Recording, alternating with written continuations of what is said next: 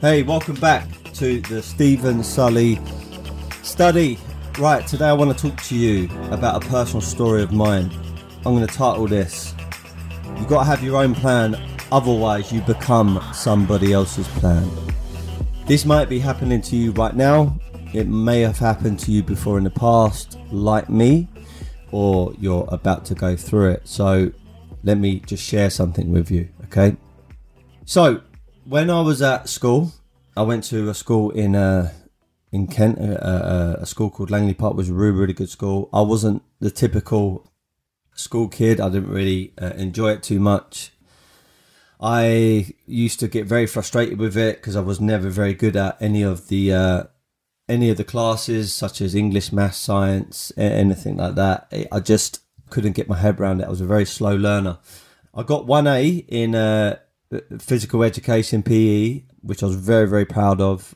Most of it though was, the physical exam, which I completely aced. I've always been more of a physical, sporty person, but when it come down to the written stuff, I was absolutely terrible. I used to get a lot of anxiety over this stuff. I used to feel really embarrassed. I feel like people are laughing at me, and I end up getting, I think it was 4 C's or 5 C's, 2 D's, E and an F. The E was in religious education and the F was in French. I got a D in maths, D in science, and a few other classes I didn't do so well in. And I remember even hearing from head of year, unfortunately, that they weren't going to offer me sixth form. They said there was no point. I remember another teacher saying to me I wouldn't really amount to much. And this is the first sort of point I'm going to make to you. You either have your own plan or you become someone else's plan. And unfortunately, when you listen to sometimes teachers or anyone in power, when they put their own perception on you or their own view or their own paradigm onto you, unfortunately, certainly as a young man or a boy, you're going to listen to them. You're going to believe it's true. For a long time, I was in doubt of where I was going to be going. I was always told about getting a job and everything else. And anyway, moving on to this next part, my first ever serious girlfriend when I was younger, when I was 14 years of age, and she was the same age as me. She went to the girls' school. Her dad, I have to say, looking back now, I wouldn't call him a mentor, but it's someone that I really looked up to. And there's a couple of reasons why. First of all, they used to have a really nice house in Kent, and I used to think, well, look, if you've got a nice house, therefore you must be a success. That was my mindset. Also, he used to be physically a strong man. I know he used to go out running, training all the time. He used to be a very strong-minded individual. When he spoke, you kind of listened. He had that control over the family. He's a very respectable man. And he was also in the police force, but he was like an undercover or a special division in the police force. And I absolutely thought this guy was the coolest man on the face of the planet. I used to see pictures in the house with him almost in like that SWAT outfit, like the film that you've probably seen called SWAT in America. I don't know if it's completely the same with what he'd done. I'm just guessing. But had like machine guns. He had bulletproof vest on, these big boots on, black combats on. I mean, this guy was like, such a cool dude. And I think back then, I'm guessing again, I think he was earning between 50, 60, maybe £70,000 roughly. I don't know. I could be guessing, but I'm just going off of some of the information I had back then. Anyway, the main thing that really got my respect is I remember watching on TV that there was a plot to kidnap Victoria Beckham, David Beckham's wife and children at the time. And I think the whole thing was that these group of people, I think they were predominantly men, were going to go and kidnap them and then hold them to ransom for, I'm guessing, millions and millions and millions of pounds, which David Beckham will have to pay in order to release them. These were dangerous individuals. Anyway, I remember watching the TV, and when these guys got busted and there was the film crew, my ex-girlfriend's father jumped out this van with a whole bunch of other undercover police officers and busted these people. And I just got so excited because I'm thinking that I know that man. I mean, he was getting interviewed on TV. Then I saw him when he came back home.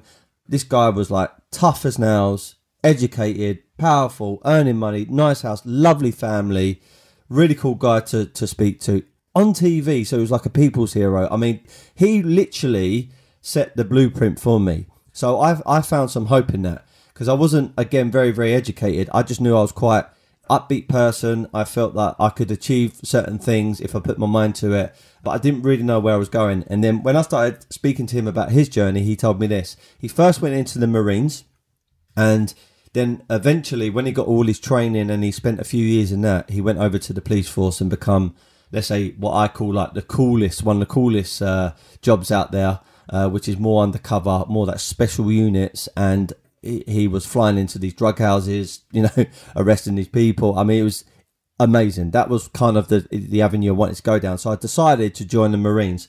And as I was going through this process, my mum, my dad turned around to me. He's like, listen, you cannot join the Marines. You cannot join the army.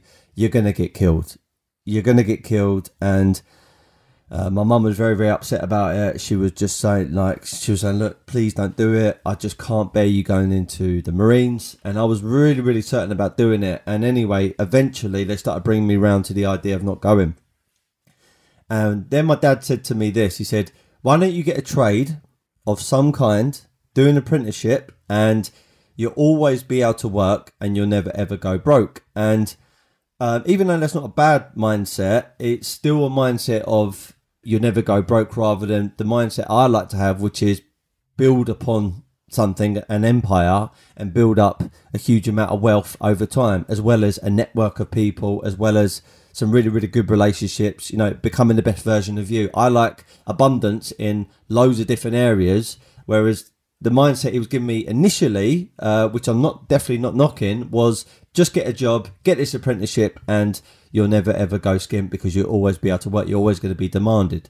So with that, my mum used to play at a golf course called Cromehurst over in Croydon, and she used to work with play with this guy who owned a plumbing company, and they're called Priory Mechanical Services. And I owe that company a lot, because they taught me, they gave me a chance, and I became an apprentice. So I started there, I got my interview started, and I've got to say, and I'm not knocking anyone who's gone down this path, but for me, it just wasn't, there was no synergy between me and the path I was going down. I absolutely hated it.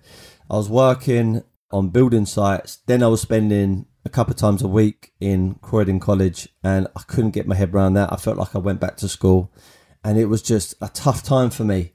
But one thing I've always been pretty good at is if I commit on something, even if I don't really like it, I will always complete it. That's something I've always kind of tried to pride myself on. So anyway, I started this journey. And one thing that got me through it is the guy who I was working with, or I was an apprentice for, is a guy called Nick Lee. This guy was quite funny. He was quite upbeat. He knew his stuff. Very, very professional man. And he made days fun, like really, really fun for me. So even I didn't like the job. I didn't like being a plumber or an apprentice, like almost a skivvy, like a T-boy at first. And then going to Croydon College, the thing that got me through it was him. Really nice guy. And me and him got on like a house on fire. So anyway, I've passed a couple of levels of doing plumbing, getting through the Croydon College. I didn't really like Croydon College at the time either. Even though I haven't been back there for years, it felt quite edgy in there. It felt quite intimidating. It wasn't something that I was really, really into. Just before I talk to you about that, I remember going into these houses, and one of the houses I worked on, it was in Knightsbridge in Rutland Gate. I remember that area, that road, and I always will remember it because I was on this job for a long time. We was doing complete rip out, first fix, second fix of the house, and we also done the maintenance job. So we kept on going back there, and it was for the Prince of Bahrain. This house, I've got to tell you, was one of the most outrageous, massive, glorious houses you've ever seen. I mean, the amount of money just to buy this house was ridiculous. And then the amount of money that the Prince of Bahrain paid to do this place up was incredible. I remember seeing even the tank that supplied the whole house with water was like a swimming pool. Like literally you got into it to do the maintenance on it. And I used to go around this house thinking, this is incredible. Like, really, really, how can like one person, one family own something like this? This is amazing. And the other thing was they was rarely ever there. Then anyway, we went to this next job in Park Lane, and there's a car garage called Bob Fulstein or Fulstein or something like that. I don't know if that's the right pronunciation. It's by Aston Martin behind there. And this is where my resentfulness set in, because Nick made an announcement to me when we went to this job. He said he's leaving. And my heart almost broke. I was like, what do you mean you're leaving? And he was like, well, I'm going to go on my own. I'm going to set up my own company. And I said, oh, okay, what does that mean for me? And he said, well, you're going to be working underneath this guy. I don't think it's right for me to say the name, so I won't. But you're going to be working under this guy, and you're going to be working with him. He's going to give you the guidance. And this person was a little bit different to Nick. He was a bit older than Nick, a lot older, should I say, and wasn't as much fun. Don't get me wrong, very good at what he done, his job. He's very, he was a leader, but a bit of a hard man to get along with. I didn't have as much fun, and it made the days really, really, they just dragged out, and I was feeling really, really depressed by it all.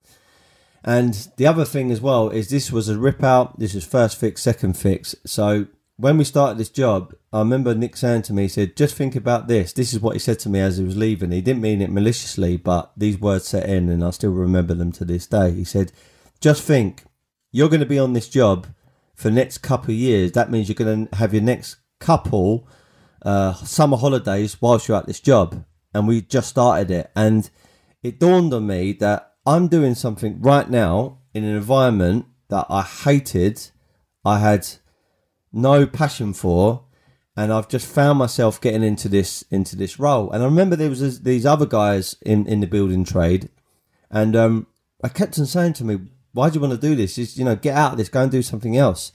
And I kept on thinking to myself, like, I've got all these people saying they don't like it. They seem to be very, very miserable. I'm not really liking it myself. Why the hell am I doing it? But I kept on thinking back. I've promised my mum and dad I will commit on it until I get qualified. And I remember there was this other foreman now, and he was just running the site or looking after the site for a big construction company. And me and him were speaking one day, and we got along pretty well. And I was standing outside, and this nice car come past, and I was like, yeah, one day I'm going to have something like that. One day I want to be a millionaire, and I just threw it out there. And I was only a young guy. I think I was about 17 or something, 16 or 17. And he said to me, yeah, I always say that to myself. I've been saying it all my life. And I think I asked him, I said, how old are you? And he was like 48. And that was another thing, like a realization that you can say you want all this stuff, but unless you take action on it, you're just going to fall in the same pattern day in, day out, week in, week out, month in, month out, year in, year out. And before you know it, 5, 10, 15, 20 years of your life goes past, which you cannot get back, which is very, very scary. And you might be saying the same stuff. You've got the right intentions, but the actions are just not moving you forward. So anyway, going back to my point. So I was under this guy working. I absolutely hated it. The winter set in, it was very, very cold. And I remember being on this building site and it was absolutely freezing. I was in steel toe cap boots, hard hat, I had the goggles on, I had, these gloves on, I had, like the high-vis vest on. I just felt so uncomfortable all the time. I was freezing, dirty. I just really hated it. I was in the basement as well starting. Anyway, I remember going up to, I think it was the first floor, and I was doing 15mm copper pipe, laying the foundations for all these bathrooms, and I heard this noise, and I looked outside the window. I was literally on the floor, on the first floor, looking out the window, and this car's pulled up, and it was an Aston Martin. And I don't know about you lot, but I am a massive car person. I love cars. I mean, as far as supercars, luxury cars are concerned, I absolutely love them even still today. I feel that if I had £1 billion to spend, I think I could spend it all on bloody cars and go broke. Anyway, I saw this Aston Martin pulled up, and this slick guy's got out of it. Must have been about 6'1", 6'2", in shape, lovely jacket on, kind of like fitted suit on, and this guy looked sharp. And as he walked into the building, someone greeted him. A couple more people came over to greet him. All these foremen and people who were on the building site, and he started walking around. And he was in there for no longer than 10 minutes. So sort of came in his Aston Martin. He was outside still.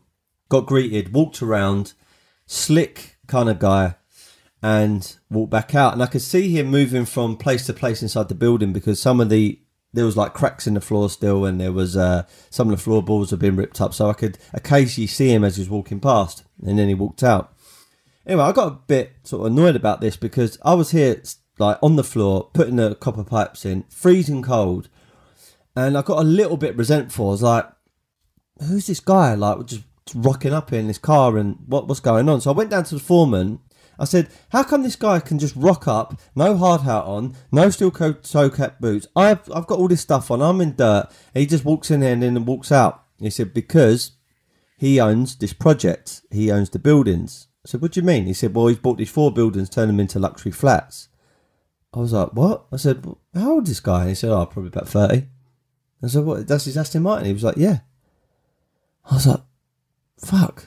Like, I just couldn't believe it. I literally couldn't believe it. Like, this guy, even though it's still quite old to me, like, definitely had 12, 13 years on me, he was still relatively young. Like, I felt like this guy was relatively young. I thought, how the hell am I going to get to there if I'm doing this? And I remember going down to the basement, and I remember all these labourers, and bless them, I mean, they were just doing their job, but they were sweeping up all the dirt. And if anyone knows anything about building, and when you're sweeping up dirt, you got to put water down, and then you got to sweep it up, because otherwise all the dust goes up in the air and you start breathing it in. I remember going home at night and literally blowing my nose, and there was all this black stuff in my sort of snot and saliva because it was all the dirt in the air. And I remember phoning my dad, almost half in tears. And I said, Dad, I need to ask you a question. He said, yeah, fire away. And I said, can I, with what I'm doing right now, can I honestly get an Aston Martin by doing what I'm doing? And then he started to spin me, which is, you know, if you work really hard, you're going to earn money and you never go broke, and, you know, you're always going to be demanded. You can always get a good, safe, secure job, blah, blah, blah, blah, blah. And I knew he was trying to win me back round, and I just said, Dad, be honest. Do you think I can get it? And his answer was, probably not. And I said to myself, why the hell am I doing this then? So with that, I don't know whether it was immediately, my mind escapes me now, my memory. But I remember thinking, I'm not going to do this no more. I cannot do this. And I remember telling the owner of the company, after I'd done my Corgi register as well, which is gas, I said, I'm handing it in. I can't do it. And he was a little bit upset because he just spent all this money on my extra course to be Corgi register. I said, I just can't do it. I'm just not enjoying it. So thankfully, I became Corgi register. I did get my qualifications as a plumber, but then I left. And the reason why I said at the start, I thank this company, because they gave me a great chance, but they also, I discovered something I didn't want to do. I could look at it like a wasted time, but actually I met some good people. I also met some other people which weren't so great, but I learned a lot off of their mindset and how to maybe not to be, and also adopted certain other mindsets, and it's really helped me as I went on. And I still didn't know what I wanted to do, and I reached out to a few friends of mine, and a few of them were working in an office as a barrister's clerk, and it was a complete industry change, and I thought to myself, you know what, I'm gonna give this a shot. So they got me a meeting, an interview at, I remember, 22 Old Buildings, Lincoln's Inn, Chambers, which done family and kind of civil law. And I think there was a guy there called Alan Clark, who was the first top senior there. And anyway, I got the job. And one of the things I noticed every time I got an interview, I seemed to pass them straight away, almost with flying colours. And I think this is the first sign of me understanding that I was fairly good at communicating sales and I could present myself in a certain way. Anyway, I got this job, and the first thing that kind of ticked me off was there was another guy there called Steven, really nice guy. Me and him got along really, really well. I had been there for a few years, and one of the clerks said to me, right, what do you want to be called? And I went, well, Steven, that's my name. So we can't call you that because there's another Stephen here. I said, oh, all right. And they said, what's your middle name? I said, Joseph. And they said, okay, do you want to be called Joe or Joseph? And I went, well, neither really. I want to be called Stephen, but if I have to choose, I don't mind. Joe? And they said, okay, we're going to call you Joe. So anyway, I was working there for some time, and it did hit me after about a few weeks. I thought, you know what, this is not for me. I've come from a building site where everyone's calling each other every name under the sun, fuck, shit, cunt, all these kind of words, where people were like spitting on the floor, you know, farting, fucking just being complete fellas, to be honest, like most building sites are. Going into this environment where, granted, I was wearing a suit, so I felt better about myself, but you know, I couldn't even be called my real name. And then here's the thing that was a nail in the coffin for me. I used to get along with this barrister there, which I think was the second highest barrister paid in London, or maybe in the country. A guy called Jeremy Rosenblatt. A very nice guy. Me and him got along like a house on fire. And anyway, come into the, let's say, where we were all sitting and working, and he greeted everyone, and he said, "Oh, you're right, Joe." And I went, "Yeah, hi there, Jeremy, how are you?" And just started chatting to him. Anyway, he left. Anyway, as I turned around to the clerks, they were all looking at me gobsmacked, and I said, "What's the matter?" And they said, "You can't call him by his name." I said, "Why not?" They said, "No, you can't call any of the barristers by their name." I said, "Well, why? They're humans. Like, why not?" They said, "You've got to call them sir or madam." I said, "Are you joking me?" And they said, "No, that's what you got to call." I said, "But no one's better than me. Like, why have I got to call them that?" He said, "This is just the way it is." I said, it just seems a bit crazy. Like, I just couldn't get my head around it. And here's what happened. 2005, I think it was May, I was driving my motorbike. I had a GSX-R 600, and I was going down to Brands Hatch. And I was followed by a friend of mine who also had a GSX-R, and he had a pillion passenger with him. And I had a motorbike accident. The irony is I landed on Farnborough Hospital Drive. Still took me 20 minutes though to pick me up. Caused this massive traffic jam. And anyway, a car pulled out in front of me, and I've slammed on the brakes, and probably out of inexperience, because the whole biking world, superbike world, was still fairly new to me. I flung myself off this bike, and I split my kidney as I hit the floor. And I remember being in this overwhelming pain, and my back was bleeding. I was laying there on the floor. And anyway, I got taken into the hospital, and they were absolutely great there. Very, very professional people. They gave me morphine, which took all the pain away. And anyway, as I was covering in the hospital, and I had loads of friends and people come to see me, my mum come crying. I had friends of mine coming over crying. Like, it's just complete madness. And all my friends were very, very supportive in this time, and, you know, really, really, really good. And I remember a friend of mine came to see me, and he was like, "Look, Steve, I don't know what the fuck you're doing. You know, you're not happy with your current job. You know, you've had this motorbike accident now. Why don't you get yourself better? And why don't you come and have an interview with me?" And I said, "Well, what is it you do?" He said, I promote wine over the telephone, and I you know, we're doing pretty well." And I said, "Really, telephone sales?" He said, "Yeah." He said, "Come down and have a look at it." I said, "All right."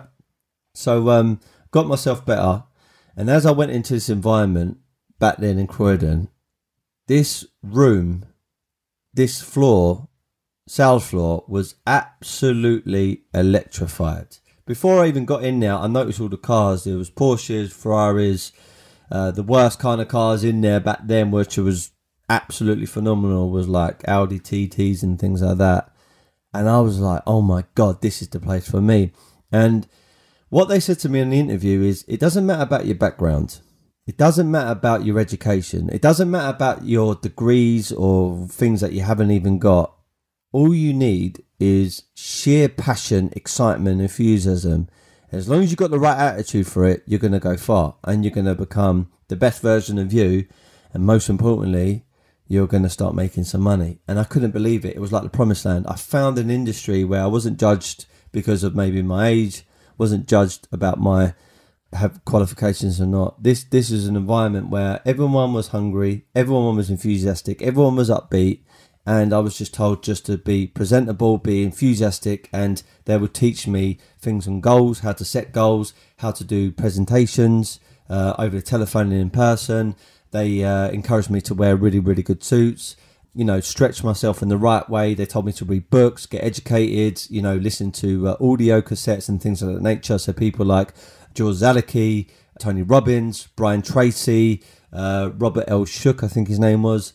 Loads of people. And this was not just about making money. This was about becoming an effective communicator and a persuader.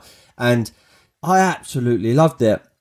And I know I've given you a very, very long-winded story, but definitely the thing that I always say to people is at the very, very core of anything that you do in life, there is sales. And I would urge you, even if you're not getting into it very seriously as a career, learn sales to a degree, because it helps you with your family, businesses, relationships, everything else. It's about communication, effective communication in the right way. And it's just a characteristic that every successful man, woman has in their locker. They become very, very good salespeople. And anyway, fast forwarding in the clocks, it's allowed me to make money in a sales environment. I was doing very, very well. Then I got promoted into more of a senior role, working alongside this other company, which I become kind of not an official partner, but I was kind of like a partner with them. Then I left and set up my own company. I made some real bad mistakes, some major hiccups, which was unintended. It was my first ever company at 24 years of age. Then I helped set up other companies, and now I've got a share in a clothing company. I've got a wellness tech company. We've got an app called Mimboso, stands for Mind, Body and Soul, which I'll get onto in another podcast. It's given me confidence to do other things like boxing fights. I've had 14 fights. I've got a property portfolio, property business, which we're building up, called Tungsten Management Group with my partner.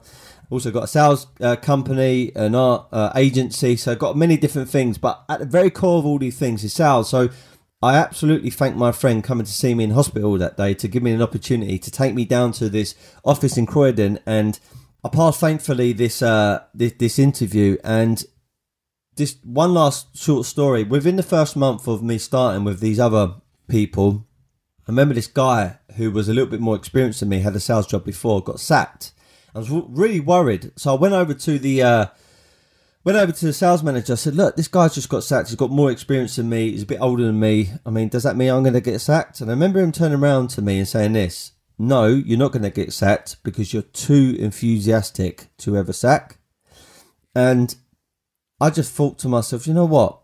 Even if I haven't got experience, even if I haven't got the technical ability or the skills just yet, if I've got the attitude and I've got the enthusiasm, that's going to get me so far anyway.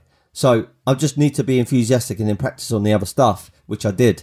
So going back to the message at the very, very start, you either become someone else's plan or you have your own plan. And just like me, I fell into a kind of a trap that my mum and dad wanted me to go down that path. Then there was other people saying certain things to me, school teachers, everything else. And the quicker you can identify a path, the better things are going to be for you later on. If you don't have real goals, a real vision, a real plan for the future, unfortunately, just by default, you're going to probably fall into a strategy that is not aligned with your beliefs, with your morals, with your mindset, and therefore you might become frustrated, angry, you might feel depressed. And if you don't take immediate action, you may stay there for 5, 10, 15, 20 years, and you may consider that being a bit waste of time. And when you realize that you can't get that time back, it really eats you up even more. Make sure you have your own plan. Make sure that even if you're working for someone, it doesn't mean that if you're working for someone, you are a failure or that you should be doing something different. Everyone's got their different strategies. Some people work for a big bank, for example, and they work there for many years and they're making a good amount of money and they're getting fulfillment. Your plan must be in line with your future goals and your morals, and you must get fulfillment out of it. So whether that's being an entrepreneur and starting up on your own or working for someone, be the very, very best you can be, but make sure that whatever path you choose to go down, it aligns with your brands and you've got a strategy for you. Make sure that you've got your own plan, otherwise you will fall into someone else's plan. My name is Steven Sulley. If you have got any friend, family, anyone that can get any value from this podcast, please recommend me. I'll be very humbled and grateful by that. That was a very short story about my journey and also metaphorically, I think that's the word, describing the reason why you need your own plan, otherwise you fall into someone else's strategy. If you want to follow me on Instagram, it's sully.steven. Reach out to me if you're into business, wellness, fitness, boxing, sales, becoming the best version of you, education, books, podcasts. I'm definitely the guy you should be speaking to, and I would love to hear from you, learn from you. So please reach out to me.